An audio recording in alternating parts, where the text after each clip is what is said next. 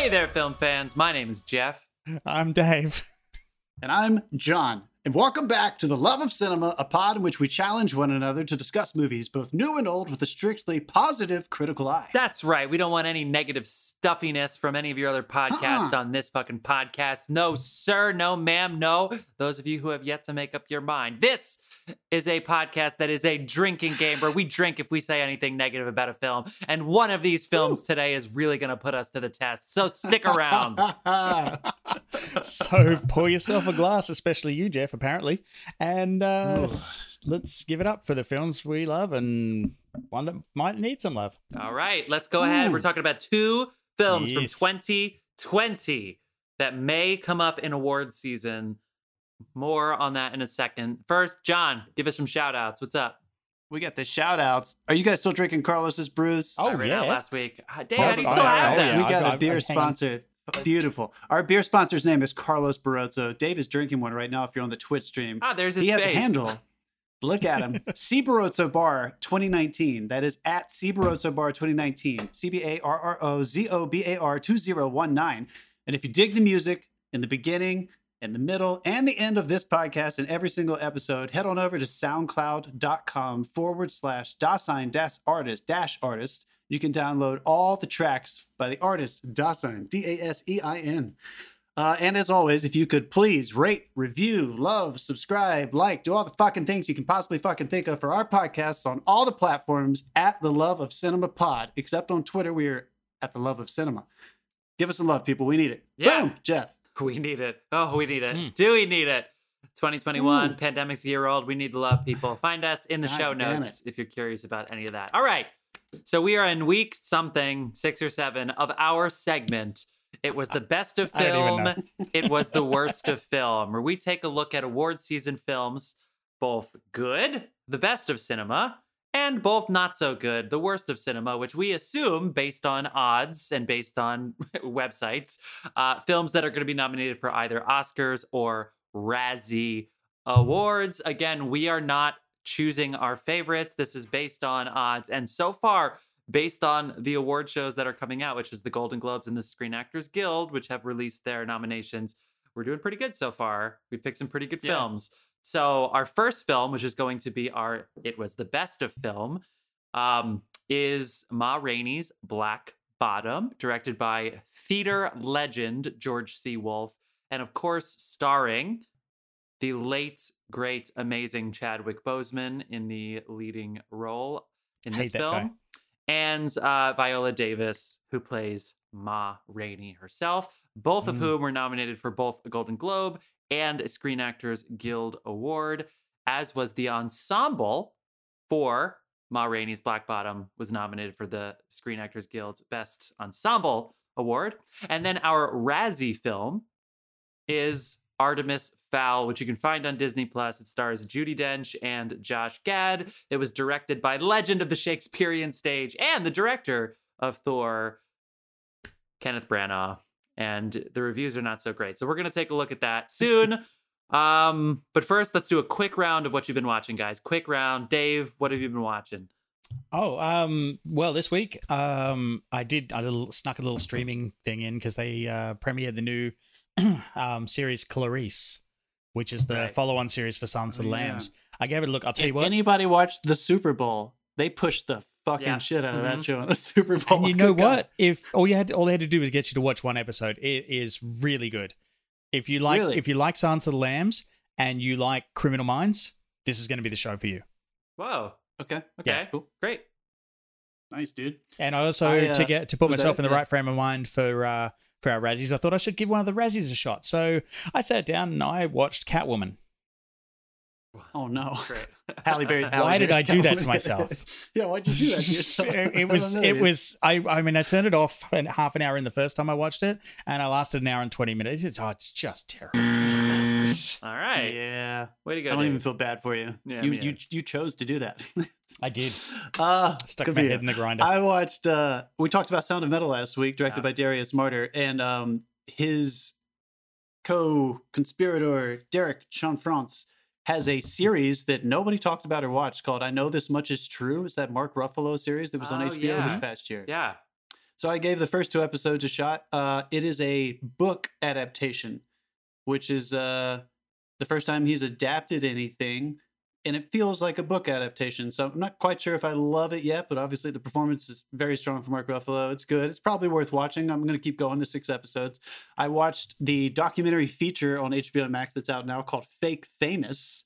If anybody saw that come up on their feed for recommendations, it's basically I think he's a Times reporter, and he takes 3 random, wannabe stars I didn't mean that negatively, people who are unknown actor model people in LA, and they try to make them influencers. It's a social experiment, kind of interesting, gives a lot of commentary on modern day influencing, celebrity, fame. It's worth watching. It was interesting deconstruction of that, all that shit. Hey. I watched Jon Stewart's film that came out this past summer, Irresistible, that political comedy with Rose Byrne and Steve Carell. Not great, to be honest with you. It was okay. I feel like it was trying to do like kind of a Frank Capra thing. I wanted it to be better than it was, but it was harmless. And then Dave, in the honor of you, I watched Man of Steel, Batman vs. Superman, and Justice League, which I regret because Zack Snyder's 4-hour cut of Justice League is coming soon. I didn't even know that. I saw the trailer for the pre-trailer for the trailer the other day. They're like, "There's a new trailer's coming." And I'm like, "Why do you have a trailer for your trailer drop?" Like that. This is why your film has to make its budget over again to pay for all this stupid marketing. Incidentally, I don't know whether you got the Facebook chat up, but my wife is obviously listening to the live record of this podcast right now and has commented that I'm making poor decisions when she's not around. I'm guessing that's in reference to Catwoman. Probably. Yep. So, Therese? Well, shout out, Dave, though. Jeff, what'd you watch? In honor of our series, Catwoman was the situation where Halle Berry won both the Oscar and the Razzie in the same year, if I remember correctly, which has only happened one other time, which was Sandra Bullock. Not for Catwoman, just to clarify. Oh, wait, I thought she didn't win the Oscar for Catwoman. No. Correct. I believe, was it her that accepted the Razzie with the Oscar in her other hand? No, because the Oscar's the next day. The Razzie's the night before. Because there was someone. So she won for Monster. Someone took their Oscar in. Wow. Monsters Ball. Which one for Monsters Ball? Monsters Ball. Excuse me. Sorry. Great. Okay, so what did I watch? Well, I had some omissions last week. So I actually had seen Derek DelGaudio's In and of Itself on Hulu, directed by Frank Oz. This is a recording of several live shows in New York stitched together. The guy's an illusionist, so if you want to see some sleight of hand and if you want to see some mind tricks, it's really, really cool. David Blaine cries in it. He saw the show. Bill Gates was in the audience for one of the shows. So I highly recommend that on Hulu. That was a recommendation from the brother and sister-in-law and my friend Kev. Sweet. I got in the theater mindset. We'll talk more about theater soon with our first film. So I also saw What the Constitution Means to Me. That was my workout film. And then this week, my film that I watched was The Little Things, which John had seen the week before. That, of course, is Denzel Washington. Trying to find the time to see that. Rami Malek and Jared Leto. It's the most fine, like basic fine film I've ever seen. Like it is so not bad and so not good in the most fine way imaginable. I can't describe it any more than that. You can bust that. Exactly. I'm not even sure if we should or not. Yeah, that's how everybody feels about it. There's not a moment in this movie where I was like, yeah. And these are 3 Oscar winners. Anyway, and if Jared Leto's fan, I like Jared Leto a lot, but if he takes Paul Raci's fucking Oscar nomination, I'm gonna be pissed. But it's not Jared Leto's fault because I like Jared Leto. Paul Raci, shout out, Sound of Metal. And then I watched the Britney documentary. Free Britney, people. Free Britney. Holy free Britney. Shit. Justin Who knew Timberlake that guy was right? Leave Britney alone. An apology. God, oh my God. What we did. He did apologize to her. He released the public apology. For Crimea River and all that, the interview. For the misogyny, the blatant misogyny that led Britney Spears to go kind of insane, but not insane in the way that she was pitched, but as insane as anybody would be if you literally couldn't go outside your house without cameras in your fucking face. Okay. I think that's enough. If I missed anything, no worries. So let's move on. We're going to start with our It Was the Best of Film series selection. Sorry. Ma Rainey's Black Bottom. Now, I've seen this movie twice now because I saw it in December when it came out. Nice. Hey! So I saw this doing some weird things. None of my buttons work. I don't know what's going on. That's what she said. Okay, so I saw this movie twice. So I rewatched it this week, but I had seen it in December. So this is based on the August Wilson play written in the early 80s. So this August Wilson wrote Fences and a lot of other things. I said before, it's directed by legend of the theater's George C. Wolfe, who ran the Public Theater for 11 years in New York City, Tony Awards, etc. Written by Ruben Santiago Hudson, also Tony Award winner from the theater. Starring Viola Davis, Tony Award winner. Also, we should say it's produced by Denzel Washington. Denzel Washington had considered doing this for himself, had George C. Wolfe in mind pretty early on, but it wasn't right for him. Nothing in this movie is right for him. So Tony Award winner Denzel Washington decided to produce this. And then it's basically Ma Rainey and her band at a recording session in Chicago. It's based on a true story, or at least of a true person. Ma Rainey is a real person. She's one of the originators of the blues genre, who is considered the mother of the blues because she's mostly from Georgia, but she would tour the South in the 19 teens and 20s and performed for primarily Black audiences and killed, totally crushed. And so she started recording. So she's one of the first blues artists that ever recorded, but most of the recording studios she did were in the North. So in Chicago, even though most of the film takes place in either the recording studio itself or in the, I guess you could call it the green room. It's the band room. The band room, but the band room looked like a locker room with no lockers. It was not a very nice looking band room. That reflects on nothing of the time. All band rooms look like that. Good point. And that ensemble cast, also theatrical legends. You have Glynn Turman, who played Toledo, who is up there in the discussions for stuff coming out now. Coleman Domingo, Michael Potts, who I love a lot, Dasan Brown, and Joshua Hardo I had never seen before. And then John's boy, Jeremy Shamos, had a really awesome role. Jeremy. And Johnny Coyne. If you don't know these people, they are that guy actors. You would see them and you would recognize them. So anyway, long story short, it's an hour and a half. It's based on a play, so it's kind of filmed like a play, starring and directed by and written by theatrical people. And it's up for Golden Globes and SAG Awards. And it's basically just about the bands, their struggle recording Ma in the 1920s during the flapper era, right before the big crash. So who wants to take it from there? When was the last time you guys watched Jeff, you mentioned it in your intro, so I guess you were the most recent, but last time we watched a play adaptation, I told you guys I watched Frost Nixon several weeks ago after we talked about something. I was wanting some more political stuff, so I watched that. I had forgotten this was an August Wilson play, so I think my recommendation for audiences out there, if you're going to give this a shot, you do have to switch gears when you're watching a play adaptation. It doesn't watch like a movie tends to watch, because the best thing about the theater is that you can be transported outside of the theater by listening to people on stage talk about something that's happening in their past life or maybe in the future. It's a dialogue-driven medium. So I think it took me a second to be like, oh, fuck, I forgot this was a play. Like I knew it and then I had forgotten. And then as soon as I switched gears, I was all in and I had a really good time in those insulated spaces, insulated camera movements, long monologues. But if you go in, the way Netflix has put this trailer together, you will be misled. It leads you to believe that it's not a play, that it's going to be about following this band through the 20s as they're trying to make it in the blues stuff. So just like I feel this way for a lot of trailers, don't watch the trailer.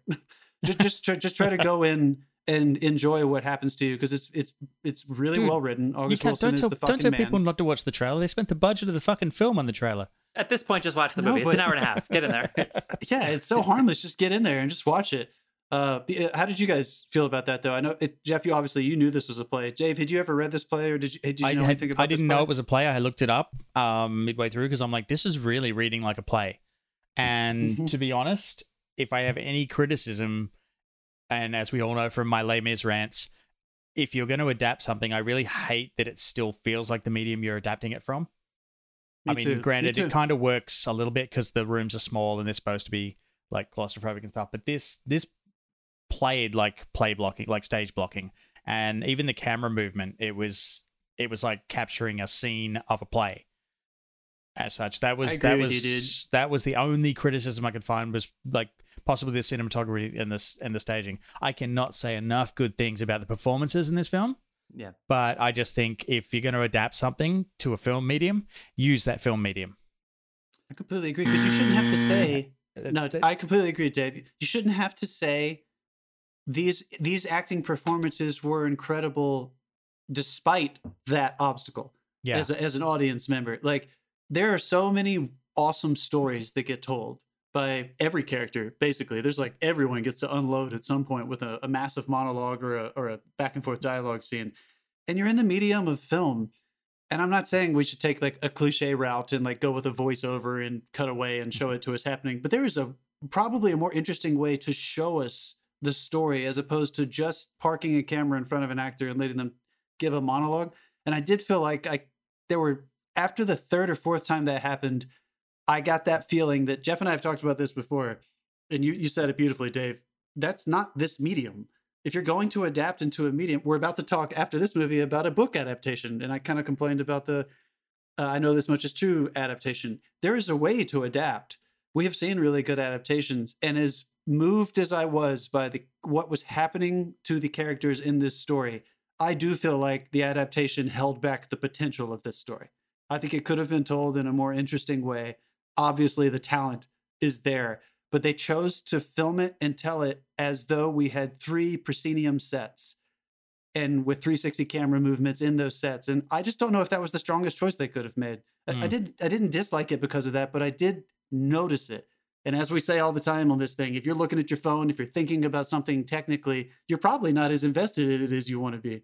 Jeff, do you Of course. feel that way? Of course. Actually, we've talked mostly about musicals in our podcast, which is almost about a year old. Actually, Valentine's Day was our first podcast, so happy anniversary, guys! Awesome. Hell yeah! Happy anniversary! Cheers! Cheers! Yeah, cheers! Gotta be watching a shit ton of movies this year. Okay. Oh my god.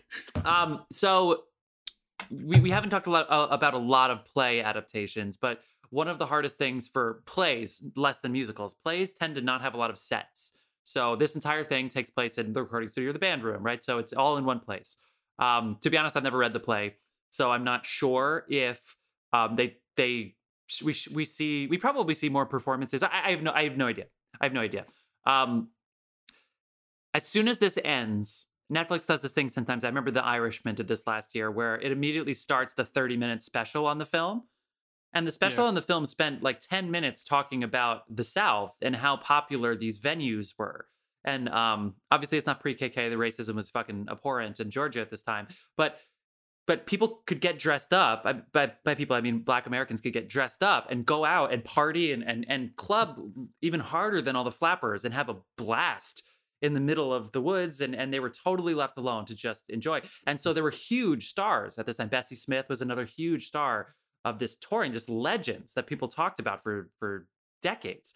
And they talked about that, and they showed like kind of idealized versions of what that would look like. And I was like, that is so exciting. However, in the play, all of the dialogue, it's so ensemble based that rather than write new scenes, it looks like they decided to focus on the recording sessions in Chicago, which is cool. And they did write in some scenes where they got some of the racial disparities of Chicago, who is not as kind to Ma as she's probably used to being a star celebrity in Georgia South.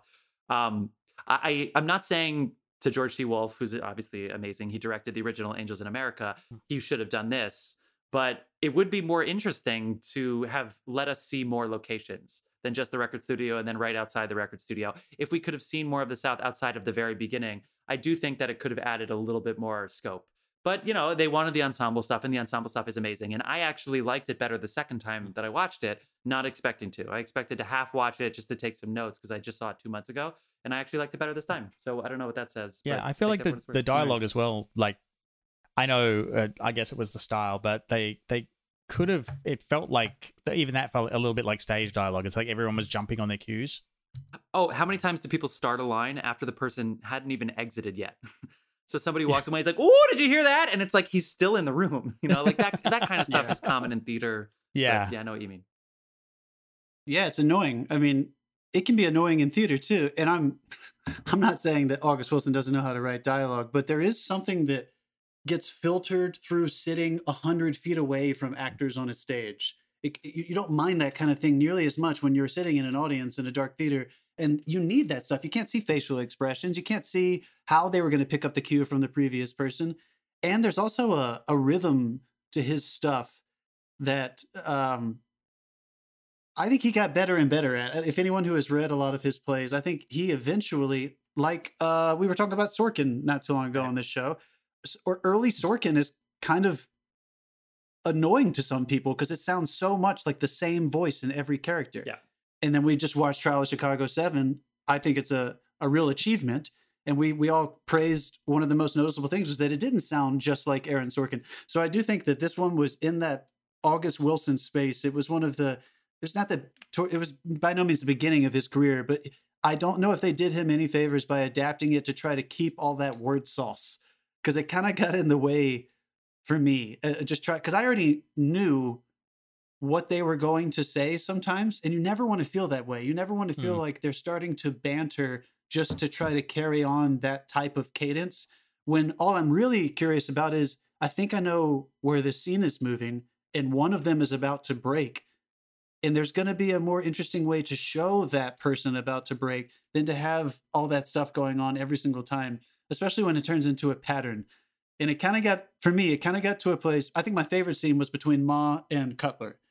Shout out to Chadwick Boseman. He was, R.I.P. He was amazing. He did such a good job. Yeah. But scene-wise in the movie, when Cutler and Ma are sitting together in silence, it's probably my favorite scene because it's the only one that sounded like they were actually just chit-chatting. And they have, August Wilson they have that banter. moment. And there was such familiarity in that moment. It was, exactly. There was familiarity. It was grounded. It felt like we were in a movie. It felt like a camera had somehow snuck in to this intimate conversation, as opposed to that proscenium. We're doing play dialogue. We're going to move around and let everybody talk. Yeah. What was y'all's? Did y'all have a standout scene or a standout performance for you guys? I mean, Chadwick is up there. I mean, one of the questions I'd pose is, which clip do you think they're going to use for the Oscars? Because the shoes. It's the shoes. It's the shoes. When he stepped on the shoes at the end. Well, right? No, I think they're going to use when he bought the shoes. Or the family? Okay. The family stuff. Yeah. I'll ask a question about that in a second. But standout scenes. Let's keep it on this topic here for a second. Standout scene. I love Viola Davis, and I liked her more the second time because she's a tough hang. Ma's a tough cookie that is tired of bullshit. She's tired of people bullshitting her whole life, and she has the power here, and she's gonna fucking wield it. And it takes a second to get. She is non-existent in that role too. She completely disappears. Yeah. Viola's like immersed. Yeah, it's also crazy that she actually had more screen time in Fences than she does in this. But this is just one of those leading performances. Yeah.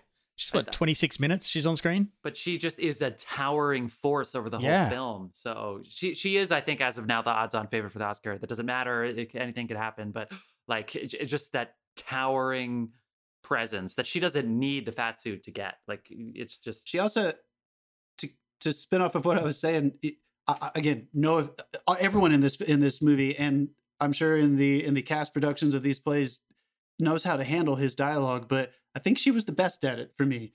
When she builds in her massive monologue in that scene I was talking about to the nail in the coffin line, they don't care about me. All they want is my voice. Yeah. She understands how to be, and I mean this as respectful as possible, writer-proof.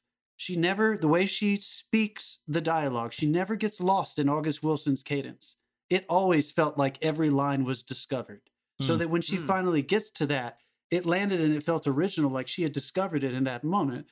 And when you read that, I went and read that monologue, it reads like, okay, there's a trap here. A lesser actor would have found this rhythm and would have built to that and maybe would have screamed it at the very end. She discovered every fucking moment. Not once fresh. When she was on screen did I feel like this is a play adaptation. It was the ensemble. I felt like everyone else was in a play adaptation and she was just walking in. Ma Rainey actually walked into this movie and just like, I'm in the play now. I don't know. Yeah.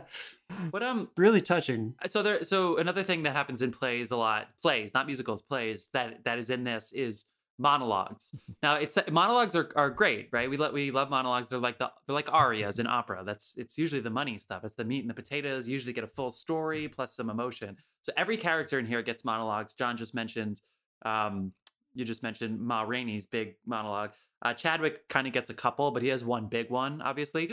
So definitely I would love to know from a filmmaking perspective, the performances are all great, but the best part about it in theater is that usually you don't know a monologue has started until you're halfway through the monologue and you're like, oh shit, we're monologuing, because it just comes out of dialogue. But with film, the camera usually starts to hold steady and you're like, okay, here comes a monologue. Did that Did that do anything for you? Did you notice it? Did you go, okay, here comes a monologue? Were you happy because you loved the performances? Like, how did that treatment affect you guys? I feel like I was being manipulated, to be honest with you. I feel like but some were more successful than others, but generally speaking. Yeah, All right, so again, that Dave, yeah, you could. What do you think, dude? Cinematographer Dave Green. Again, I would have. I mean, there was nothing wrong with anything that was shot. If anything, there would have been more cutaways just to break up the fact that it was a monologue, just to show reactions to what he's saying, not just him speaking. And like reaction shots are essential. Yes, they were so good in this. And where were they? They were so, the behavior was through the roof with those guys. They were fucking sitting in the same room with him in costume. And they rehearsed. Listening and responding. They rehearsed the show, so like weeks of just so what living gold, together. Exactly. What gold did they miss? Michael Caine's acting for film. He has this one little bit where he talks about, I was going to do this movie. It's a two-hander. And everyone kept saying, why do you want to do this? You have so little dialogue. And he talked about, look, they're going to have the camera on me the whole time because I'm going to be reacting to this woman monologuing through the entire fucking show. And this movie, again, it was fine. It didn't make me dislike it, but I do think there were a lot of missed opportunities to cut away to reaction shots or starting a little bit wide. Because I think one thing that happens to you naturally, when Jeff said it perfectly, you don't really realize somebody's monologuing until they're like halfway through it. What you do naturally with your gaze, at least I do, when I'm sitting in a theater, proscenium stage, you're kind of taking everything in, and then you're realizing that somebody is talking nonstop, and then you slowly kind of find yourself being sucked in by their monologue. This film, every time somebody started with a monologue, I kept waiting to be like, at least start wide at some point and then go in slowly. I mean, yeah, like they kept being like, boom, close like up. It doesn't even need to be facial reactions. You can put the side of someone's head, just dirty up that frame a little to show that they are watching. Like it's not even, they don't even need a reaction. It's just like make them present in the scene. Otherwise, it just becomes all about him, which I'm sure that's what they were going for. But I mean, again, that's force feeding the monologue. It's like, you notice the medium when they do that, don't you? Like, really I'm curious if it was an editing thing. I'm curious if they were like sitting in the editing room and they were saying, look, Chadwick's so good, I think we should just hold on him. And I wonder if there are a lot of really wonderful cutaway reaction moments. That monologue that he gives that we're talking about, folks, is a big, like, his backstory of how his relationship to white people and this terrible, tragic thing that happened to him and his family when he was young. And you know that all of the men in that room have a similar stories, probably. And we never got to share it with them, which I thought if it was a play, that is exactly what would happen. Yeah. You would be watching the other actors and you would be like, oh my God, they have all lived this experience. Yeah. And instead, they kind of made it all about Chadwick. And I think it didn't do Chadwick any favors because it kind of made him have to, quote, act constantly. I've seen this movie twice and I liked it better the second time, but I have to agree with you because it starts to feel like therapy. It feels like a character giving himself his own therapy and telling you his justification for everything, which I know myself in real life, I'm way too stubborn to ever do that. So like, it's funny when characters in plays, but now here in movies, are self-diagnosing themselves. And it's like, you think I'm this person, but I'm actually this because of this. And it's like, there's a rule in film, which is show, don't tell, which obviously gets broken a lot, but there's just a lot of telling. And so it's tricky. Whereas the other characters' monologues were just stories. And then you have to like, they are careful with how they spoon out the point. Whereas this was, which is powerful. I'm not saying it's not powerful, obviously, and it's a situation that I couldn't even possibly put myself anywhere near. But it's just like, it still just feels like he's justifying his behavior through self-therapy, and it just felt a little tricky. Yeah, but go see this film, guys. It's a good movie. Yeah, absolutely, give it a watch. Like one thing I will point out though, like Viola Davis was so fucking good at the performance element of it. I had to look up whether she was actually singing those songs. Oh, nice. Yeah, like just technically the lip sync, she nailed it. Dude. Yeah, like it is 100%. Like it's almost like she heard the track and knew exactly what to do with her face. Like, because I've worked with a lot of singers, I mix sound for theater a lot, and I like people do certain things with their face when they're hitting certain notes or when they're doing like certain aspects of performance, and she nailed them all. Like I had to look up whether she was singing or not. So she's on another planet, dude. I mean, she really is. I want to give one last shout out. She is. I mean, I don't want to make like a general statement about race, but I think if she was white, she probably would have had just as many nominations and wins as Meryl Streep. She's otherworldly. They asked her about TV, and rather than sit there and be like, I wanted to work with Shonda Rhimes, she said, I wasn't getting movie roles, people. Yeah. Yeah. It's like, oh, shit. Sorry. But Go watch Doubt. Go watch Doubt. One and see scene. Meryl give a standout performance, and you see Viola walk in with one fucking scene and steal the entire movie. I want to give a shout out to Glenn Turman, Toledo. Again, the way he handles the language. Anyone who has read August Wilson plays, he likes to, like Chekhov, actually, it's very Chekhov. He likes to have a few different characters be the, quote, mouthpiece of like social commentary. Yeah. They tend to make big abstract statements about what's happening with the world or what's happening with their class, if you will. It's like straight from Chekhov. And Shakespeare does it too. And when the people pull it off, it feels so authentic and you feel like it comes through a character. Glenn Turman with the character Toledo, who's the older piano player, fucking gives a masterclass in how to talk about that kind of subject matter. He never made it about himself, and yet it still felt extremely personal. Mm-hmm. I wasn't sitting there waiting for him in his monologue, but he had something to say every scene. And if you're not good at this, it can sound like you're just giving some breadcrumbs or just some extraneous dialogue to try to move the scene forward so that August Wilson will sound like he's commenting on big picture issues. Glenn Turman fucking gives a masterclass. If you want to just give him a little nod, give him a little bit of notice, because he's going to show you exactly how to handle stuff like that, which is very, very, very difficult. And perfect casting too. So Michael Potts has a lot of these reaction shots we're talking about. He played Slow Drag. He's in True Detective season 1. He's the guy that Rust Cole and then Woody Harrelson's character are talking to the whole time and never says anything. He just lives in the reaction shot, and he basically does that in this, where he has the fewest lines, and he just is the voice of reason, reaction, etc. And then Jeremy Shamos, who is the white manager of Ma Rainey, who's organized this recording session, which obviously is going awry, so his head is fucking spinning.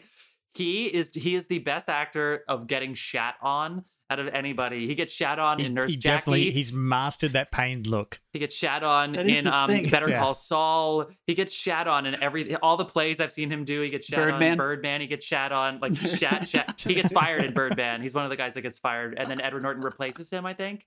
It's like he's always getting shat on, and he's just perfect at that role. When Ma's yelling at him to like get a Coke or something, and he just isn't moving, and she's like, go, leave, and he's like, okay. That one moment when the kid, Sylvester, is it? Yeah. Gets, like, no one's expecting it, and he gets the speech right. Mm-hmm. There was this, like, they did that so well. There was this tiny little internal fist bump. It's like, yes, for sure. That did land. Yeah. All right. Anything else, guys? Anything else you want to talk about? This was a good movie. It's an hour and a half on Netflix. Yeah, it is good. I still think you should definitely watch this. Like, not many people get to see acting like this. You're going to see a style of acting that you don't usually get to see. And there's a lot of really good talent. And obviously, all black cast. You want to support this and you want to learn something. And I promise you will learn something if you watch this. Regardless of anything, this is worth a watch. Like, we really had to find, like, deep to find stuff to pick at it for. It's a great film. A lot of it's the play stuff. Forgive the play stuff. Please do that. I don't know why we're so stuffy about it, but forgive the play stuff, and then it's a completely different experience. Yes. All right. Well, people. Let's see what happens when I push this button. Oh, we're back. It works. Good. All right. So we're going to go ahead and take a quick break, people, and then we are going to be back to talk about Artemis Fowl. We will see you soon.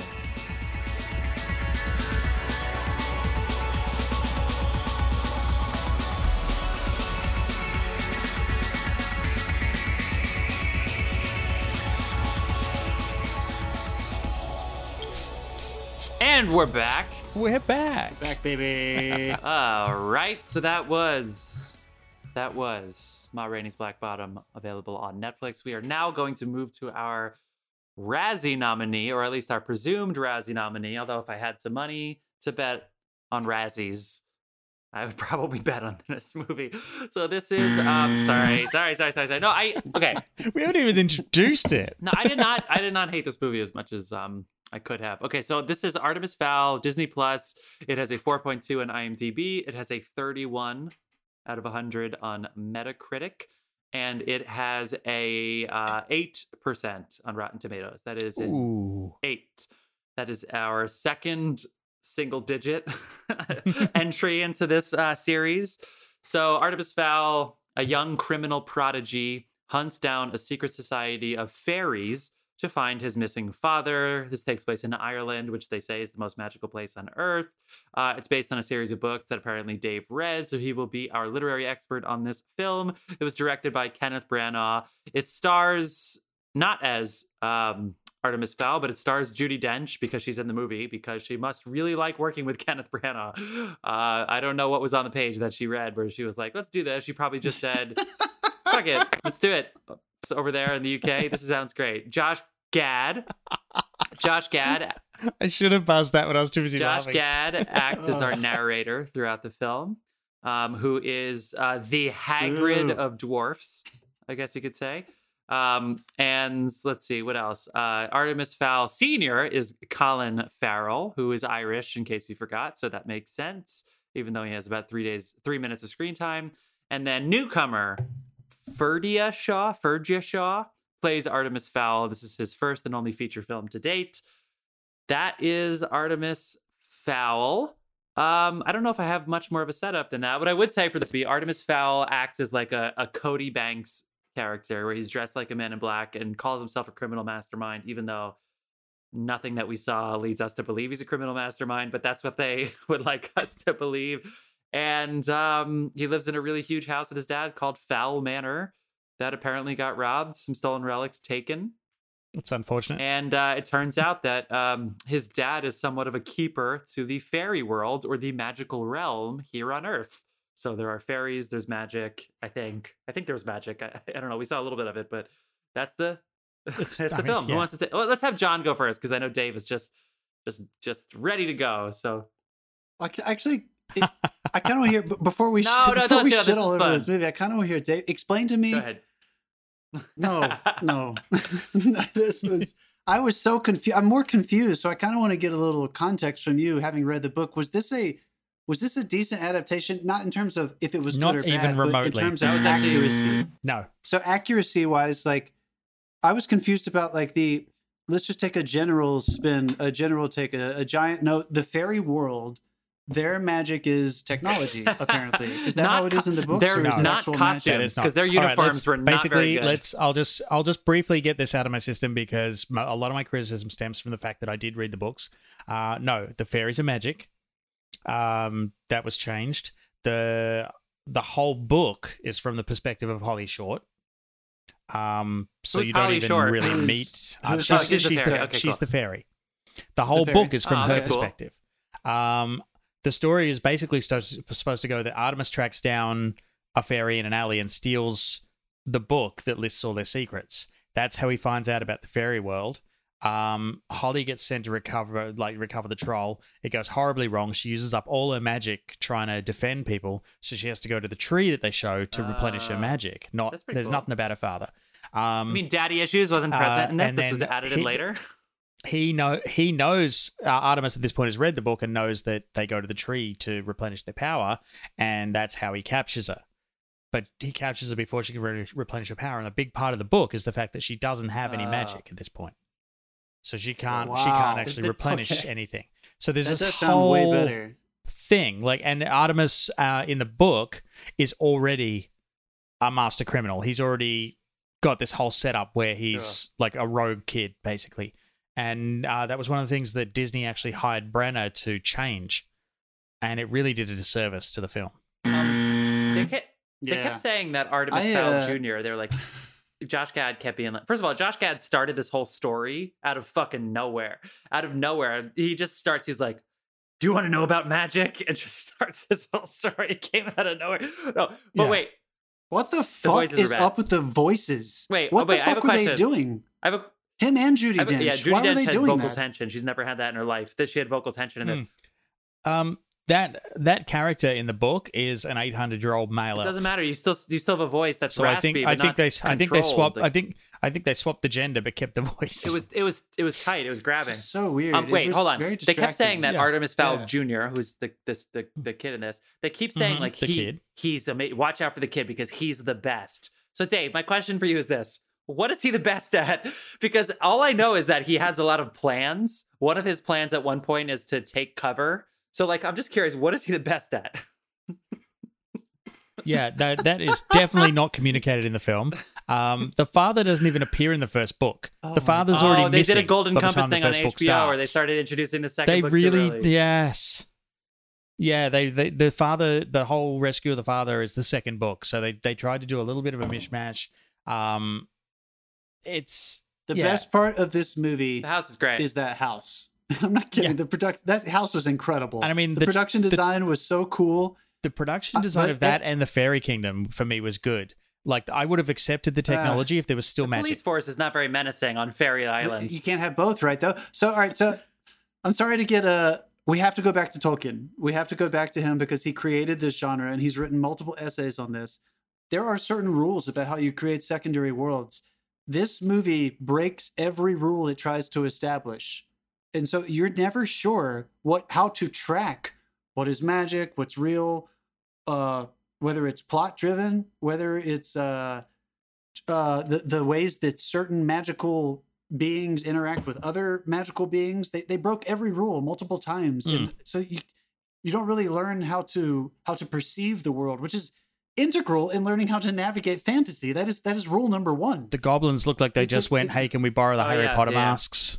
Yeah, but they do have a bat cave though, so that's pretty cool. Out of nowhere, they just have the hallway is actually a bat cave. That was pretty interesting. Dude, Josh Gad, this was awful. Just atrocious. He's a talented guy. What the fuck was he doing with that voice? I can't get past the reason that I our think favorite, let him do that. I don't know. He was working with what he was given. Okay, and there's a reason that our boy, Daniel Day-Lewis always it comes up a lot, but he always starts with the voice because that's the gateway to the soul. When you start with a tense voice, this is not a matter of just like the sound.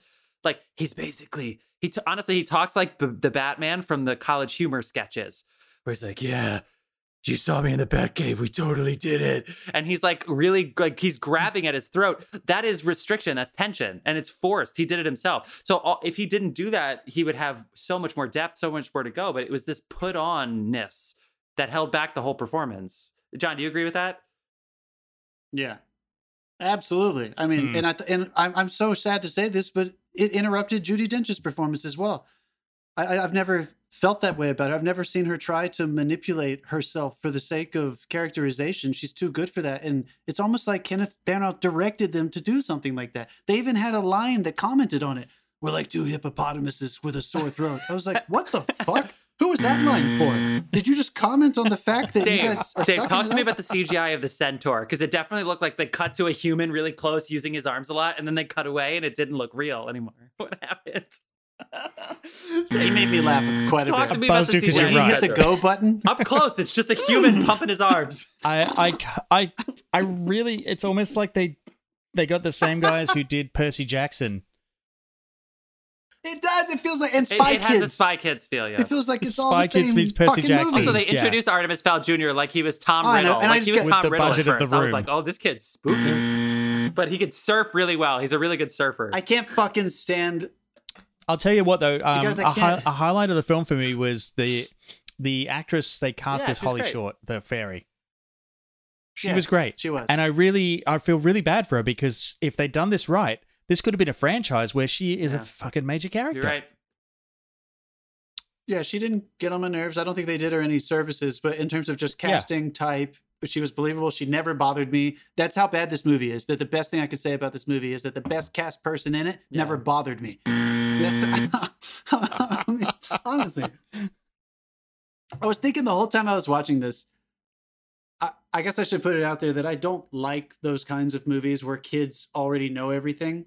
I think the best kids stories are when kids, it's usually grounded in a little bit more realism, and it's kids going against the world of adults to figure out what they think they might already know, or what they have to figure out because the obstacles are so insane that the world of adults doesn't take it seriously. Never-ending Story, Stranger Things, Stand By Me. There's so many wonderful examples. I heard Extremely Loud and Incredibly Close, because you basically, you're finding like one piece of the puzzle at a time, something like that. Yeah. And I think it works like that. And this one, just from the very beginning, it establishes through a fucking bullshit excuse of an exposition. You can't get angry at a film that we knew was going to be bad. Like, we knew the film wasn't going to be good, and we're like, God damn it, this film really ruined my night. Okay, also, the Artemis never goes outside is one of the really things established in the book, and the first thing they do is show him surfing. Why is he surfing? So you can't really fuck up a character more than that. It was like the Apocalypse Now surfing scene at the beginning of this. I was like, oh, Tom Riddle can surf. Dave, like, how do we make him look cool? Dave, do you think that cool? Kenneth Branagh thought that this was going to be his Hugo? I don't know what fucking Kenneth Branagh was thinking. He should stick with Murder on the Orient Express. You know what? He's made some good movies too. I just don't. Dave? What do you think? You're the only one who's read this book. What do you think went wrong? Do you think this was Disney getting in his way? Do you think they were all scared of it being a more literal adaptation? To be honest, so they said, "Fuck it, let's do a whole new Kenneth thing." Branagh has done such a range of good work in all genres that I would have to say he followed the instructions he was given to the letter.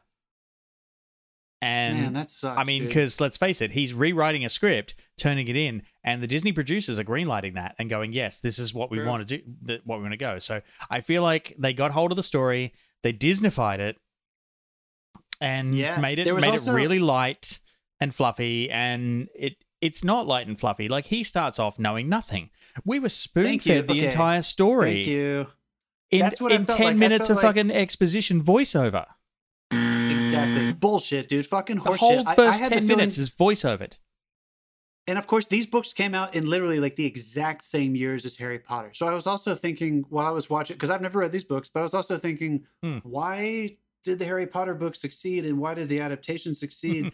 Again, I think it follows some of those rules I was talking about earlier. But also, I just had a hunch, and I'm glad you said that, Dave. I had a hunch that these books took themselves more seriously. The tone of this movie was not sincere. It was not grounded in anything. It was just, when that guy, there's a guy in the middle of this who dies and then gets brought back to life. I didn't give a fuck. I didn't care about anybody in this movie. And this is like an hour into the movie. I forgot somebody died. I watched this last night. Exactly. You forgot about it because it didn't fucking matter. All right, hold on. So let's talk really technically, just to give a perfect example. This person dies in the middle of this story and it stops the movie. It stops it. Emotionally, they want you to be as cut up as Artemis, who's very affected by it. Why is Gandalf's death so effective in Lord of the Rings? Because they can't stop. They have to keep going. They literally have to move immediately because the arrows, and then Aragorn doesn't let them cry about it. That's why it's so, because you don't have a moment to lament. This movie just shoved it down your face. They were worried and that you wouldn't care about it. I think they were worried you wouldn't care. They manipulated you. I'll tell you what, the death in the book was, it was actually dead and it was brutal. See? Kill the guy. It was not family friendly at all. Yeah. Kids can take it. Thank you. Respect the fucking children. They can take it, dude. Or, make it a young adult film. Don't make it a kid's movie.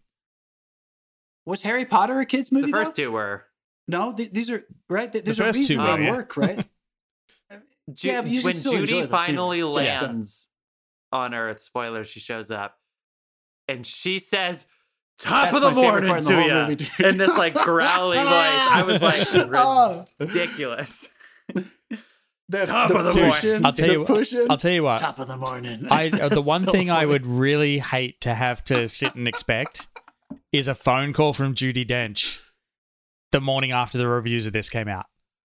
And I'm hoping she did it still in character. Somewhere, being like, do I not have to film the second one? She has made so many. Yeah, she's made so many movies. Yeah. She saw the premiere and she was like, swing and a miss, Kenny. Yeah. Saw the premiere. This came out during COVID. She went, phew, I don't have to go to the premiere.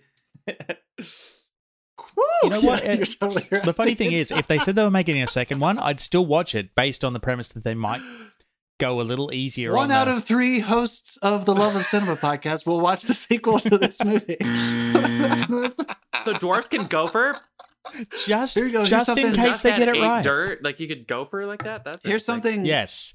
Yeah, that's and he how shit it out immediately, right? Yes. Did I interpret that correctly? He shits it immediately? Yeah, pretty much. That's what that goblin said, just don't be behind you or something? They kind of get a buildup of gas and like gratuitously fart. Cool. Wow. It's explosive. Yeah, that whole thing was just, it was weird and I didn't understand it. Yeah, I mean, here's something technical. They threw fart gags into Doolittle. Why not put it in this? Oh, God. Here's something technical that I thought could have made this movie a little bit better. They did a whole lot of single frame coverage. What I mean by that is that one character is in frame at a time in scenes with multiple characters. I never felt like anyone was in the same movie. And emotionally, I felt bad for these actors because they were never able to relate to each other. Who fucking knows who was behind that camera when they were filming their scenes? And a perfect example is towards the beginning, Colin Farrell is saying goodbye to Artemis, which apparently shouldn't have happened fucking anyway, according to what Dave said. Well, it happened before the book started. So, yeah. Okay. So we are supposed to have this big emotional moment where like the kid's upset that he's leaving. And they keep covering it. I don't know what the fuck was going on with Kenneth Branagh. He kept doing it in this single frame coverage. And then there is one moment where they're finally in a 2-frame. And it was by far the most relatable and emotional moment of the entire scene. And then he kept falling into that trap for the rest of the movie. Nobody was ever in scenes together. He never even gave these people a chance, which made me think that this is not his first time shooting with green screen. He's done Cinderella. He's done Thor. He has a lot of blue screen and green screen experience. I felt like this was the first time he had ever worked with that technology, and he was scared to let people actually interact in a 3D space. I don't know. Did you guys think about that at all? I kept thinking, like, why is nobody emotionally connected? No, I was just having a blast, like, making fun of this movie. I didn't. Yeah. I was. I should have. I just sat back for the second time. I mean, for this movie. Given Disney has a group watch thing now. We could have actually all connected and watched it together. All right. Given that I forgot what I was going to say. The Disney group watch thing. I tell you what, I don't know what happened in this movie. The one gripe, I don't know the one gripe I do have as well. Well, the one gripe, because it took me 2 times to watch this the first time, and I watched it straight through the second time. But the one thing I can't get past is they've captured Josh Gad. They're interrogating Josh Gad. He narrates the entire fucking story. Why did they put him in the one elevated cell in the middle of the ocean with a skylight? And a location that obviously doesn't have fucking radar. Like, because this movie is bullshit, dude. That's why. Oh my god! Come on, they made gluten jokes. They made gluten. If I was a kid, oh, was that for the adults? Like when they come on, oh, come on, dude. If I was a kid, I would have been like, "Fuck this movie. They are not respecting me." Oh, you sound like a cool kid. Me, dude. All right, people, we gotta wind. Yeah. Let's wind this down. Your I think people here John. Get the point of what this movie's about. What?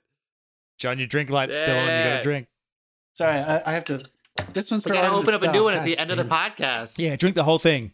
You're like that doctor in Houston that had to get rid of that vial. I'm sorry, I hated this movie so much. Vaccine. Okay, people, that is it. That is commentary. Topical. Guys, that is Artemis Fowl on Disney Plus. Okay, somebody look up next week while I vamp here till the end. So, please. I've got it. We actually talked about perhaps changing this because we have one of the New Mutants is on this list, but this is the 7th week we're coming into. We are going to be doing George Clooney's Midnight Sky. It's available on Netflix. Yep.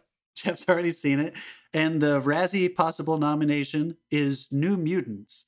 And I think that's still available for rent. So stay tuned. We might change that. Yeah, that's New Mutants kind of they're milking that. Hey, let's charge people $20 at home to watch it. It's been like that since I think October last year or November last year, and they've never ever taken it down or changed it. So I don't know. I gave them $20. Oh yeah, Dave already did. Yeah. Wow. New Mutants is the one. No, what's the following? Dave already watched it. All right.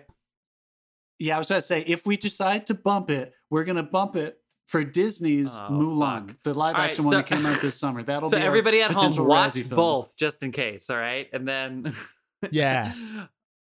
Watch two $20 for one, just in case we did. All right, so then we have new movies coming out. Which is really excited. But okay, Midnight Sky with George Clooney, it's getting a lot of buzz, mostly in the technical departments.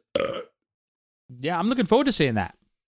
Yeah, shout out to Judas and the Black Messiah dropped Friday night, 2 nights ago, last night on HBO Max. Cannot wait to see that movie. And One Night Miami. Something else came out last night. Oh, One Night Miami might be out. Yeah. Nomadland comes out next Friday, the 19th. Yeah. Fuck yes. So excited. And I'll be watching Minari next weekend. All right, people. Well, lots to talk about, but let's wait till next week. We'll see you soon. Thank you, film fans. Take it easy.